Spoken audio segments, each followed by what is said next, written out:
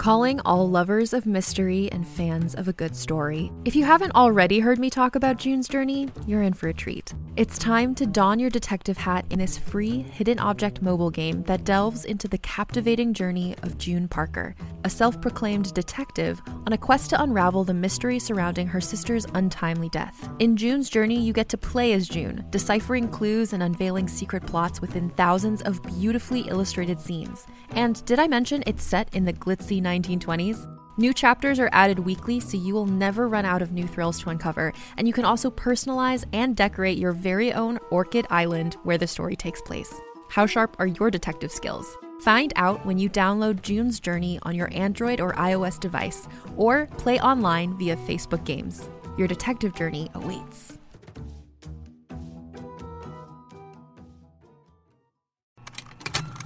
Contained herein are the heresies of Radolf Burntwine, erstwhile monk turned traveling medical investigator. Join me as I uncover the blasphemous truth of a plague-ridden world, that ours is not a loving God, and we are not its favored children. The heresies of Radolf Burntwine, coming January 2nd, wherever podcasts are available.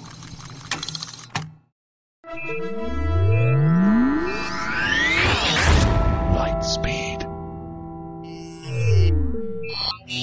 Hi, and welcome to the Lightspeed Magazine Story Podcast. I'm your host and editor of Lightspeed, John Joseph Adams. Before we get to our story this week, I just wanted to remind you that in addition to our ebook subscriptions offered by Weightless Books, you can now subscribe to Lightspeed via Amazon.com. Subscribers will have every issue of Lightspeed delivered automatically to their Kindle library, whether it's an actual Kindle or one of the Kindle apps. Visit lightspeedmagazine.com/subscribe to learn more about our subscription options. And lastly, I wanted to point out that there are several ways you can sign up to be notified of new Lightspeed content. You can subscribe to our free monthly newsletter or RSS feed, you can follow us on Twitter, like our fan page on Facebook, or add us to your circles on Google+. If you visit lightspeedmagazine.com and click on this month's editorial, you'll find links for all those things. Now that we've got all that out of the way, let's get to this week's story. Our first fantasy offering for the March issue is Alarms by S.L. Gilbow. It's read for you by Cassandra Campbell. S.L. Gilbow is a 2011 graduate of the Clarion West Writers Workshop. He has published 6 stories to date, 5 in the magazine of fantasy and science fiction, and 1 in my anthology Federations. He debuted in the February 2007 issue of the magazine of fantasy and science fiction with Red Card, a dystopian SF story in the vein of Shirley Jackson's The Lottery, which was later reprinted in my anthology Brave New Worlds. Gilbow is a retired Air Force lieutenant colonel and navigator with over 2,000 flying hours in the B-52. He began to write short stories as he neared the end of his Air Force career. He currently teaches English at a high school in Norfolk, Virginia. I hope you enjoy the story. If you do, please go to our website at lightspeedmagazine.com and leave a comment. Just click on Fiction, find this story, and then leave a comment there. Or if you'd like to help spread the word, go to iTunes, find the Lightspeed Magazine Story Podcast, and leave a review or rating there. Well, that about does it for this week's intro, so without further ado, let's make the jump to Lightspeed.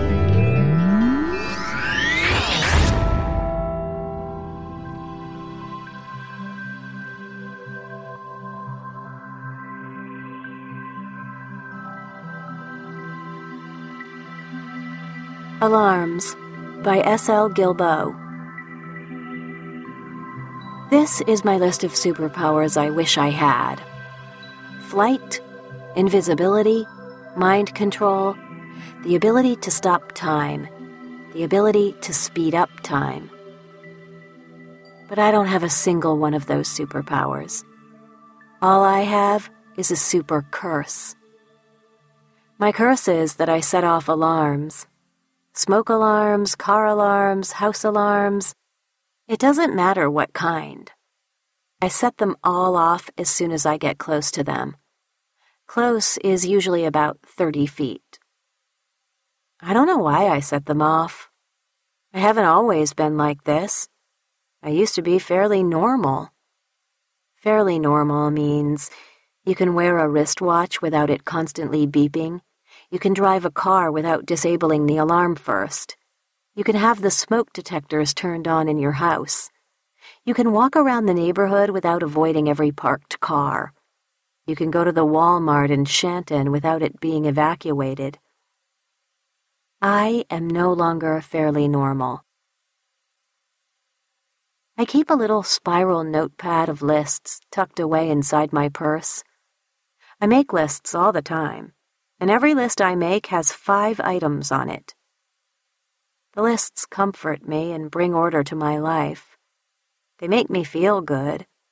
Jimmy says I make the lists because I was potty trained way too early. He thinks he's clever when he says this and usually throws in the phrase, anal retentive. Dr. Zimmerman says Jimmy doesn't know what he's talking about. Dr. Zimmerman doesn't think most people know what they're talking about. This is why I see Dr. Zimmerman. Ran up student loan debt. Was stalked by Doug, ex-boyfriend. Lost focus and flunked out of college. Took a few too many. 12 Tylenol PM. Landed in the emergency room.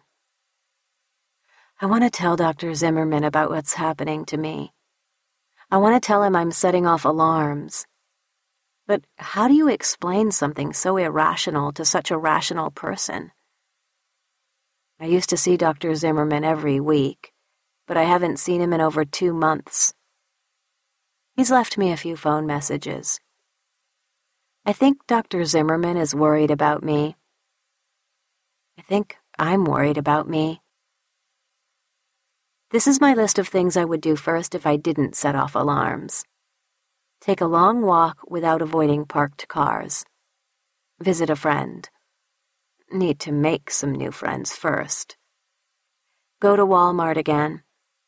Get a job. Visit Dr. Zimmerman. When I was 12, I would put on a black leotard my mother bought me for dance class and imagine I was a superhero. I would call myself Kara Cool and run through the house establishing order. Establishing order meant making my little sister put her stuff away. Kelly and I shared a bedroom, and she was always tossing her dirty clothes on the floor. Establishing order meant lining up the books in the living room until their front edges made a neat line across the bookshelf. I liked things neat. I liked things straight. I liked things perfect. I thought it was my job to establish order in the bedroom, the house, the world. It is a Wednesday night, and I lie in bed staring up at a ceiling dotted with green luminescent stars I put up right before Jimmy moved in with me. I spent hours making the ceiling look like a winter's night sky. It is perfect now, every star in the right place. Jimmy doesn't understand why I put them up, and I've had a hard time explaining it. I tell him that the stars seem so stable to me, so unchanging. "Kara, you awake?" whispers Jimmy, opening the bedroom door. He's been out drinking with his friends. I don't say anything. I shouldn't be mad at him because there's no way I could have gone out with him, and he really shouldn't have to stay home just because of me. "Kara?" he says again. "Yeah?" I say. "You want to do something?" he asks. "Okay," I say, knowing what he means by do something. Jimmy and I have been together for almost 6 months now. Together means we have regular sex. Regular sex means different things to Jimmy and me. Regular to Jimmy refers to frequency. Regular to me is more of a qualitative statement, kind of like a regular meal or a regular day. I like regular sex. When I turn on the light on my nightstand, Jimmy's already got his shirt off. When we're done, Jimmy rolls off of me and I go wash up. The light is already out when I crawl back into bed. "I want to go somewhere," I say, speaking up at the stars on the ceiling. "Where?" asks Jimmy. "Anywhere. Not far." "You can go places." "Not where I want to go." "Where do you want to go?" I'd like to go into Shanton again. Maybe go shopping. You have the money for that? Asks Jimmy. I can look at things, I say. Someone might find out your secret, says Jimmy. Can you handle that? I think about it. Well, I want to go someplace, I say. Go to Whitson Park tomorrow. I've been to the park. Go again. It's a nice park. Will you come? Can't, says Jimmy. Got things to do at work. Jimmy works at the GameStop in town, and he's trying to make manager. He's already got a business degree, but manager jobs are hard to find these days. All jobs are hard to find these days. I can't find one, but I set off alarms. When I was a junior in high school, I read The Metamorphosis in an honors English class. I used to try to imagine what Gregor Samsa felt like when he found himself turned into a giant cockroach.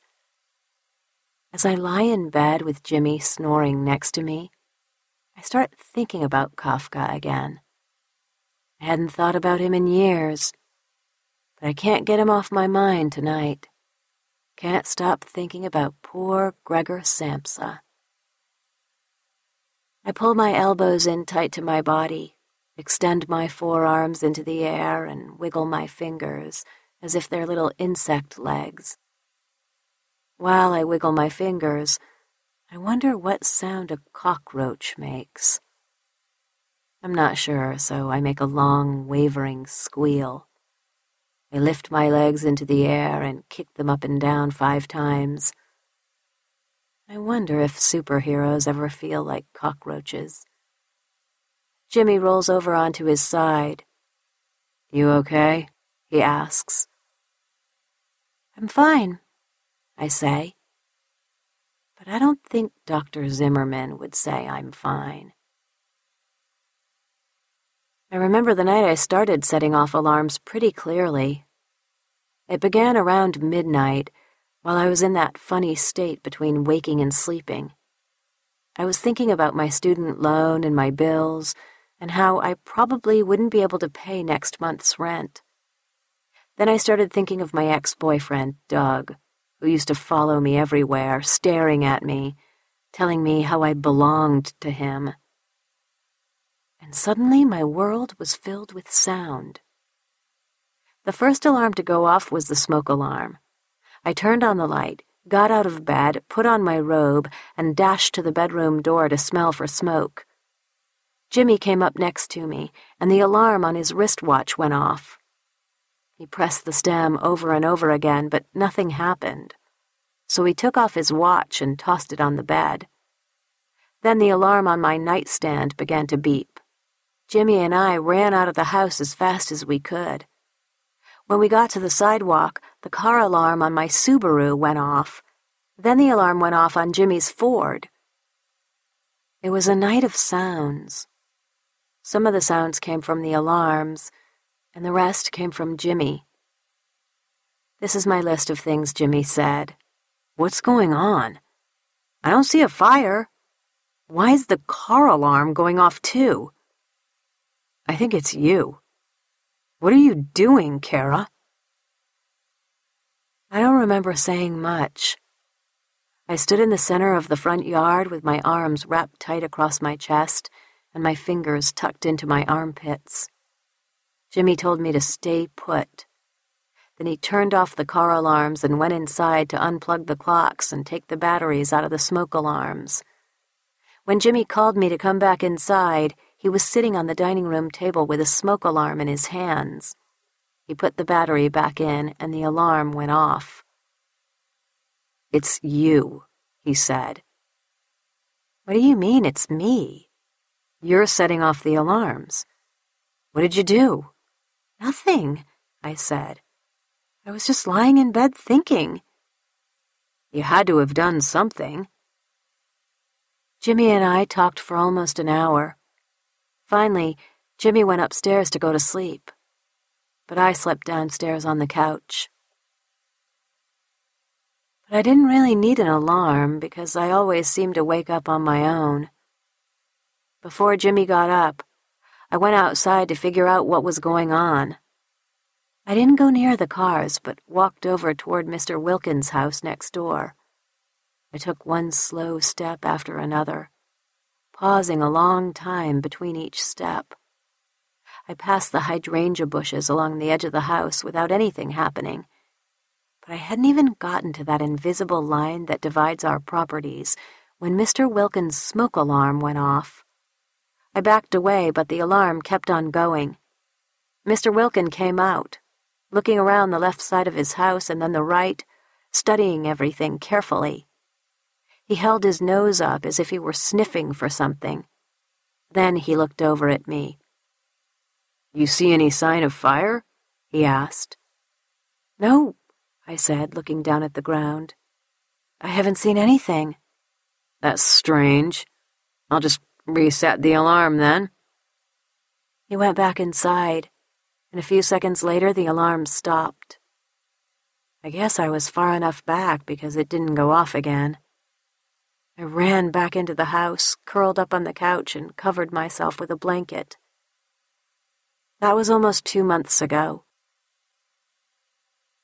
This is my list of places I can still go.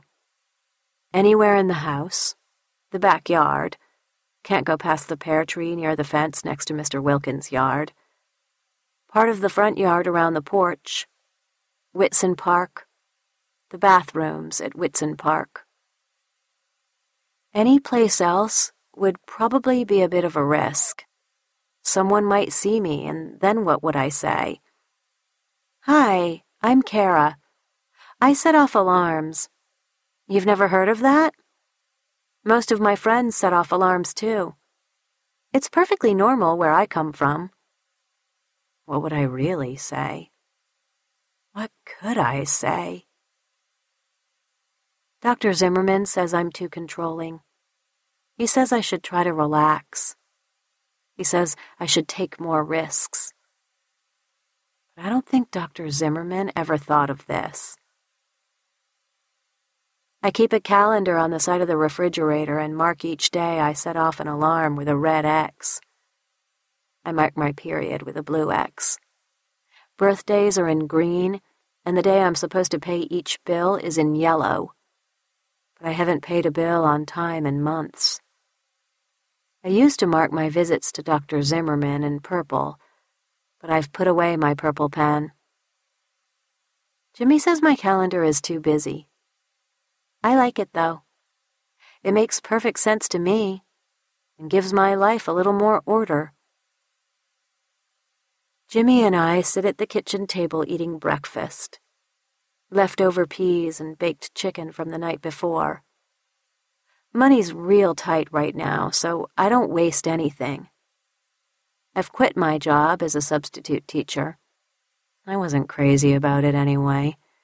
Too many people, too much noise, chaos all day long. "How'd you sleep?" asks Jimmy. "Fine," I say, chasing a pea across my plate with my fork. Once I eat this pea, I'll be down to 5. "I heard you making noise in your sleep." "I was pretending I was a roach," I say. He looks at me. "I can't help it," I say. "Pretending you're a roach?" "No, setting off alarms." "I know," says Jimmy. "I haven't done anything wrong." I stop chasing the pea, stab it, and stick it in my mouth. "I know," he says again. "I'm not blaming you." "But you're mad." "Not mad," says Jimmy. "More like frustrated." "So am I." "There's gotta be something we can do." "Like what?" "Go to a doctor." "I'd set off his alarms," I say. "Go back to Zimmerman," says Jimmy. "Go to someone. Get some help." I don't know what people would say. I don't think I want to find out. I imagine people flocking around me and staring right at me. I don't know what they would do to me, but they sure as hell didn't treat Gregor Samsa very well. After breakfast, I take a smoke alarm out of a drawer and put a battery in it. It goes off. I take the battery out, put the alarm back into the drawer, and mark another red X on my calendar. Someday the alarm won't go off when I put the battery back in. Someday I'll get out of this house and go where I want to. Someday I'll even go back to Walmart. I'm trying to stay positive. I've tried to figure things out. I really have. The best I can figure is that I'm damned for some reason. I try to think of the things I have done that may have earned me some kind of cosmic punishment. This is my list of why the universe may hate me. Not going to church, having too much sex, or not having enough sex, not finishing college, not calling home enough. Maybe it's random. After Jimmy finishes his breakfast and heads off to GameStop, I go outside and work in the garden, making sure I don't get close to Mr. Wilkins' house. At around noon, I drive out to Whitson Park on the east side of town, pulling far over to the right side of the road so as cars go by, I won't set off their alarms. While I'm driving, I start thinking again about what Jimmy said at breakfast about seeing a doctor. When I get to Whitson Park, I gaze at a sea of parked cars, each one with an alarm waiting for me to set it off. I could park on the far end of the lot and walk around all the cars to get to the park. Instead, I turn the car around and head toward Chanton, toward Dr. Zimmerman's office. This is my list of my favorite superheroes: Batman, Storm, Spider-Man, Wonder Woman, Daredevil. I used to drive into Chanton to work every day and imagine that my favorite superheroes lived out on the edge of town. Batman lived off the main road in a large stone mansion. Storm lived over by the swimming pool at the country club. Spider-Man lived on top of the water tower. Poor Gregor Samsa lived in the loft of an old barn. But Gregor Samsa wasn't a superhero. As I pass the city limits sign, the traffic gets heavier, and the chance of setting off alarms on passing cars gets even greater. I'm hugging the right side of the road as tight as I can, but when I set off an alarm on a passing SUV, I pull off the road and park my car. I start walking toward the center of town on foot. I like walking more than driving. I feel like I have more control. But I wish Dr. Zimmerman didn't work all this way downtown. I do fairly well for quite a while, walking in a ditch well off the road, keeping my head down. I don't even look up to see if anyone is watching me. But I know they are. I can feel it. I set off my first alarm walking by an old Victorian house on Hammond Street. I don't think I'm anywhere near the house, but the alarm goes off anyway. It's one of those high-pitched beeping alarms, loud enough to send its squeal sailing across the neighborhood. I don't know what to do, so I start running. I set off the fire alarm on the next house I pass, and then the one after that. Now I'm running as fast as I can, and people are staring at me, staring out their windows, but I don't look up. I keep running until I see an alley to duck into. I run down the alley, feeling as if my heart is about to rip out of my chest, when I see a big cardboard box leaning against a dumpster. I climb into the box and squat real low and pretend I'm a cockroach. I listen for a long time. Listen for someone coming after me. Someone looking for that crazy girl who sets off alarms. Finally, I dig a hole in the box with my index finger and peek out of it. I don't see anyone, so I crouch low in the box. Kara the cockroach is hiding. Kara the cockroach is afraid. This is the list of my fears I made for Dr. Zimmerman. Fear of people, fear of noise, fear of getting hurt, fear of not having money, fear of fear. No one comes near the box for over half an hour, so I crawl out and start making my way toward Dr. Zimmerman's office again, following alleys all the way. I'm real careful and set off only one alarm along the way, a pickup truck that speeds past me as I try to cross the street to get from one alley to the next. When I get to the center of town, I sit down on a bench and count the windows in the office complex where Dr. Zimmerman works. It's all doctors in the building, 5 of them, but I've noticed that before. Dr. Zimmerman is on the 3rd floor. All I can think as I stare up at the window to his office is that as soon as I get near the building, all the alarms are going to go off. But Dr. Zimmerman says I need to face my fears. I hope he knows what he's talking about. I take a half-dozen steps toward the building, but the fire alarm goes off like a klaxon. I expect people to start flooding out of the building, but that's not what happens. It's not like the fire drills at school, where everyone quickly heads to the doors with administrators looking hard at their watches. I brace myself against the blast of noise and step inside to the large lobby filled with potted plants, black leather chairs, and an oak coffee table littered with magazines. The alarm is so loud now I can barely stand it. A man in gray coveralls comes down the stairs and moves up close to me. I tense up real tight. "You're going to have to go outside," he shouts, his breath uncomfortably hot on my ear. A few more people filter down the stairs, through the lobby and out the main entrance.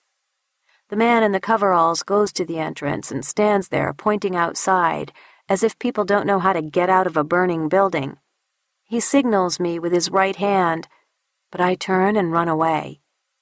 I think he yells at me, but I don't hear him as I work my way up the stairs past a small trickle of people. As I climb the stairs, I practice what I'm going to say to Dr. Zimmerman. "How have you been?" "I'm sorry I stopped coming." "Dr. Zimmerman, I need your help." "Can we talk?" "I have a situation." I can't even whisper the word alarm, not even with alarms going off all around me.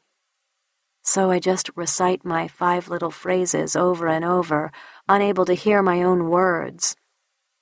I pass the 2nd floor and head for the 3rd, and say the "I'm sorry I stopped coming" part for the 4th time when I look up and see Dr. Zimmerman coming down the stairs. "Kara," he mouths. "Dr. Zimmerman," I shout.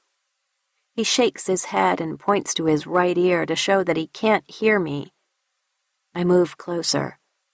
"I need your help," I yell. "We have to get out of the building." Dr. Zimmerman gently grabs my wrist and pulls me after him. But when we get close to the main entrance, I pull away from him and shake my head. "No! I need to talk to you alone," I yell. He nods and leads me down a hallway out a door marked "Emergency Exit." We enter the alley and walk away from the building until we get to a spot by a telephone pole where we can talk. This is the list I made about Dr. Zimmerman after our first meeting. Long gray hair, big nose, soft blue eyes, large hands, gentle voice. "What's wrong?"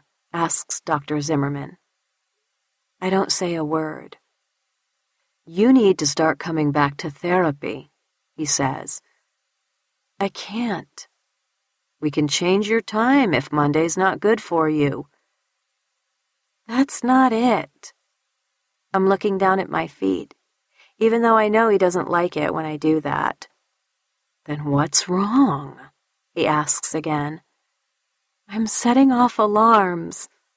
I cross my arms and squeeze my ribs real tight.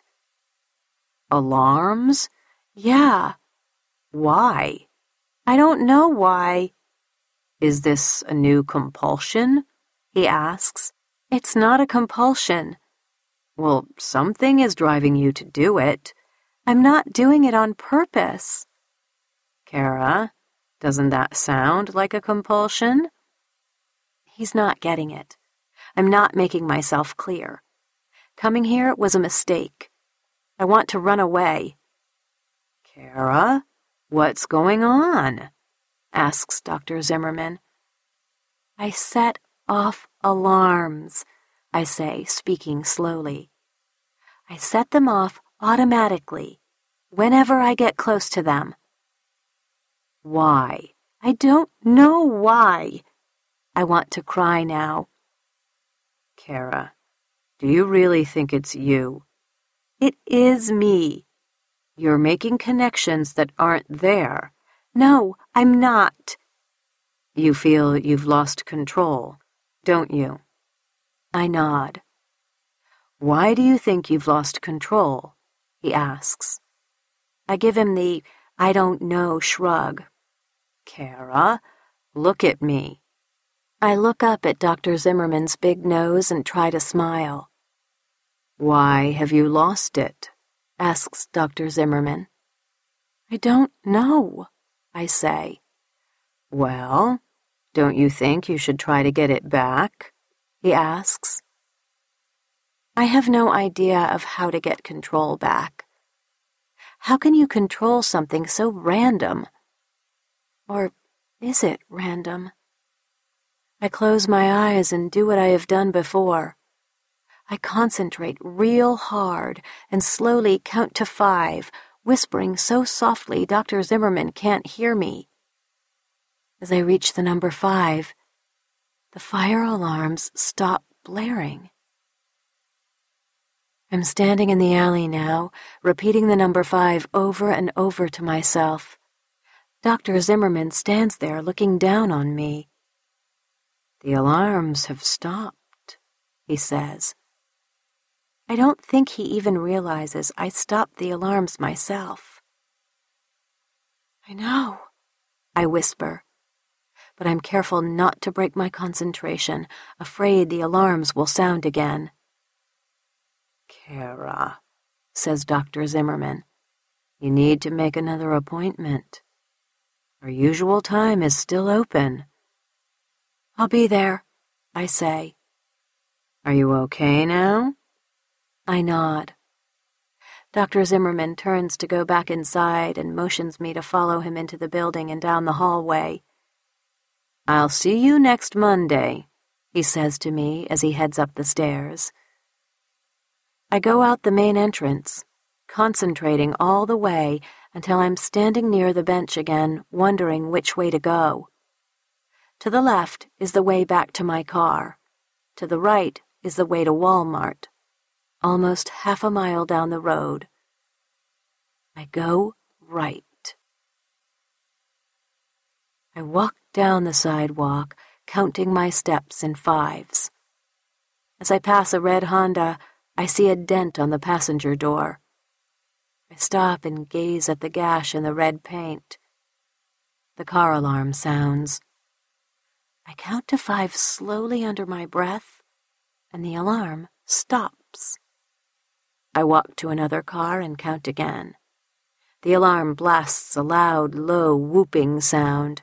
I close my eyes and concentrate, but the alarm seems to get louder. I open my eyes and look across the street and count 5 windows in a drugstore. I count them out loud, almost chanting each number.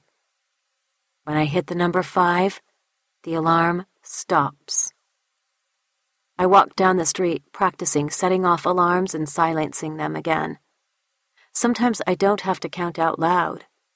Other times I do. My control isn't good. But Kara Cool can set off alarms. Kara Cool can turn them off again.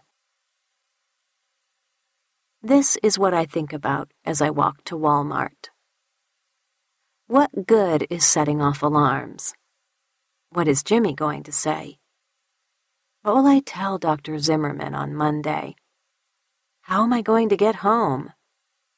How am I going to pay all my bills? As I approach the store, I see a black Buick parked off by itself on the far end of the parking lot. I walk over to it and set off the alarm. Then I stop it again.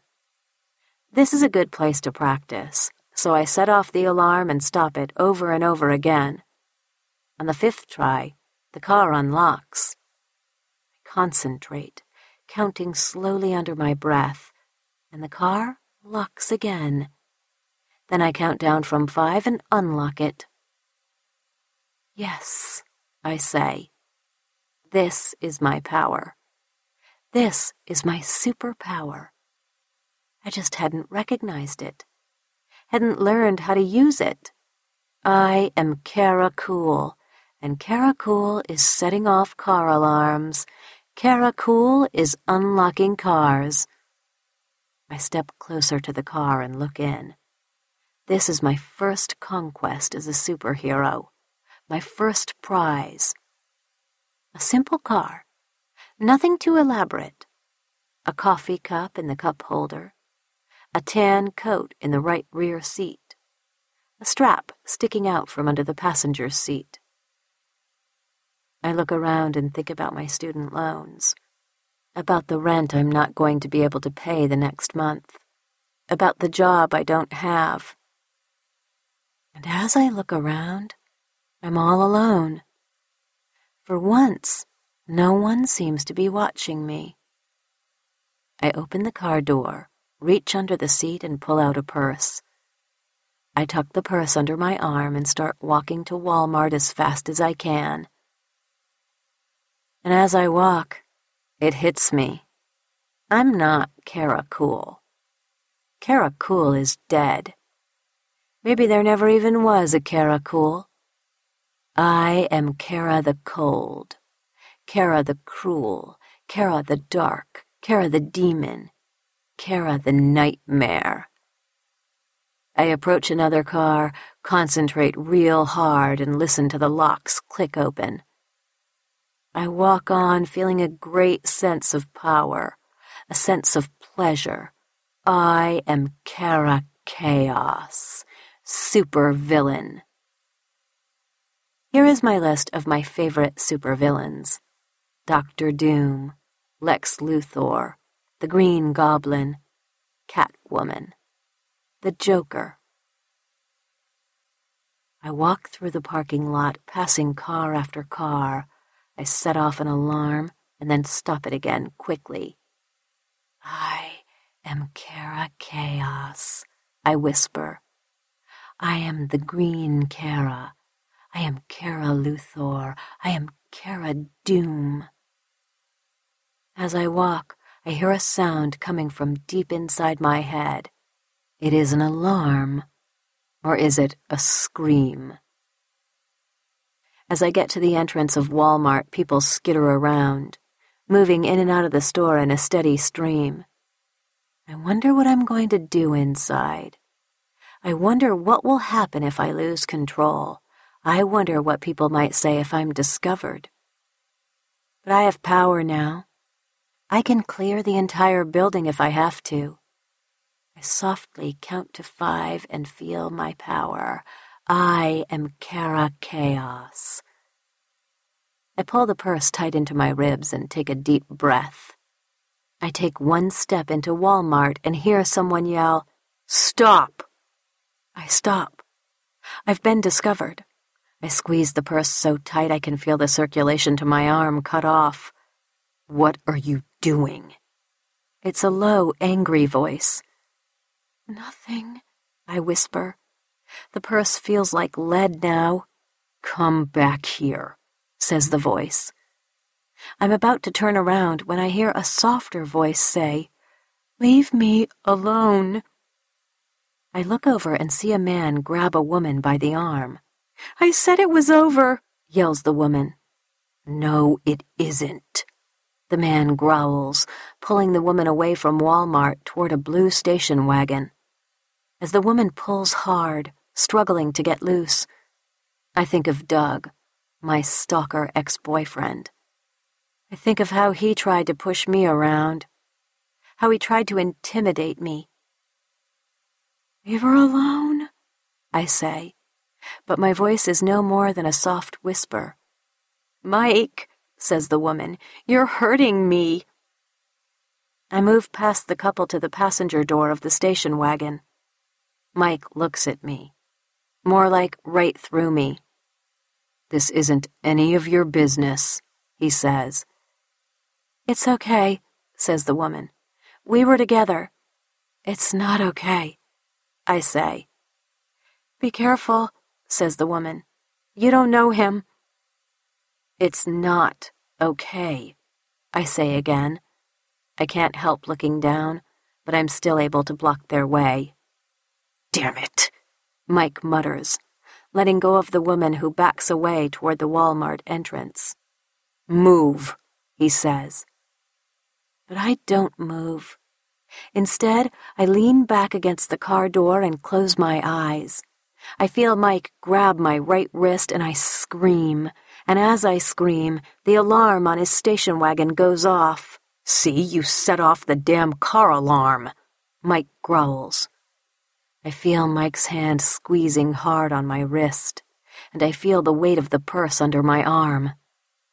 I slowly count to 5, and the alarm on Mike's wristwatch goes off. Then I open my eyes and look down. The alarm apps on a cell phone in his pants go off too. Then I just keep counting to 5 over and over again, and alarms start going off on all the cars around me. "What in the hell is going on?" shouts the man. 5, 5, 5, 5, 5, I say, my voice getting louder with each number. Now there's a large crowd in front of Walmart, and people really are watching me. They're all watching me. I want to turn into a cockroach and slide under a car and hide. "Let her go," someone yells. Mike just keeps squeezing my wrist. "Leave her alone," someone else says. Mike lets go, but not without a push that sends me flying away from the station wagon. "Screw you, you crazy bitch." "Are you okay?" says the woman, moving toward me. "And screw you too," Mike says to the woman.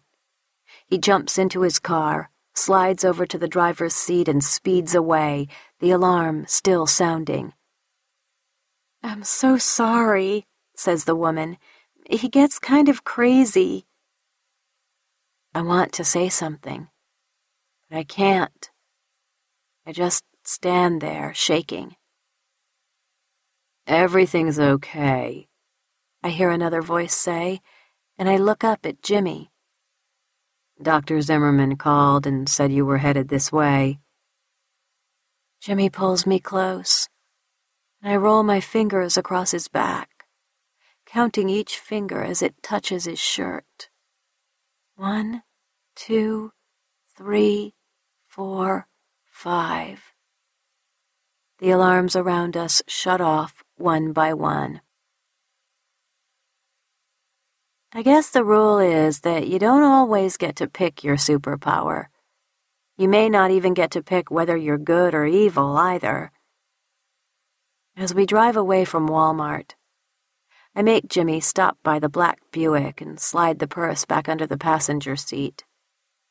When we pass my car, Jimmy says, "We'll get it tomorrow." On the way home, I tell Jimmy everything that happened. All he says is, "It'll be okay." Jimmy and I have dinner, talk for a while, and go up to bed. We don't do anything. He knows I'm exhausted. I count to 5 and put the battery back in the alarm clock on my nightstand. It doesn't go off. Then I carefully reach over and turn out the lamp next to the clock. Still no alarm. I count to 5 again, and the alarm sounds. I take a deep breath and hold it. 1, 2, 3, 4, 5. The alarm stops. "Kara," says Jimmy, "what are you doing?" "Be quiet," I whisper.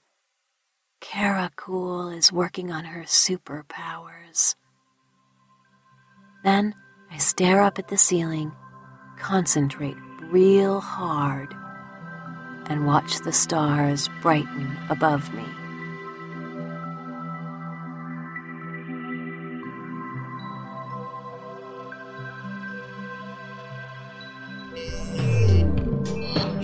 This has been a production of Lightspeed Magazine in association with Skyboat Road Company, Inc.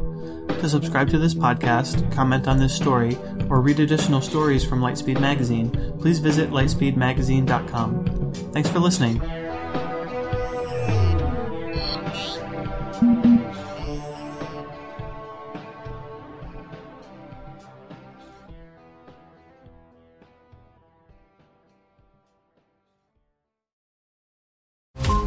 Every 5 minutes, a transplant candidate dies while waiting for a compatible heart, liver, or kidney. Imagine a technology that could provide those life-saving transplant organs for a high price, and imagine what a company would do to monopolize that technology. On a remote island in Lake Superior, a team of geneticists unlocks this holy grail of medicine by reverse engineering the genomes of all mammals, creating an animal with organs perfectly suitable for human transplantation. They envisioned a docile herd animal, but one team member had another, darker vision. This ancestor is anything but docile.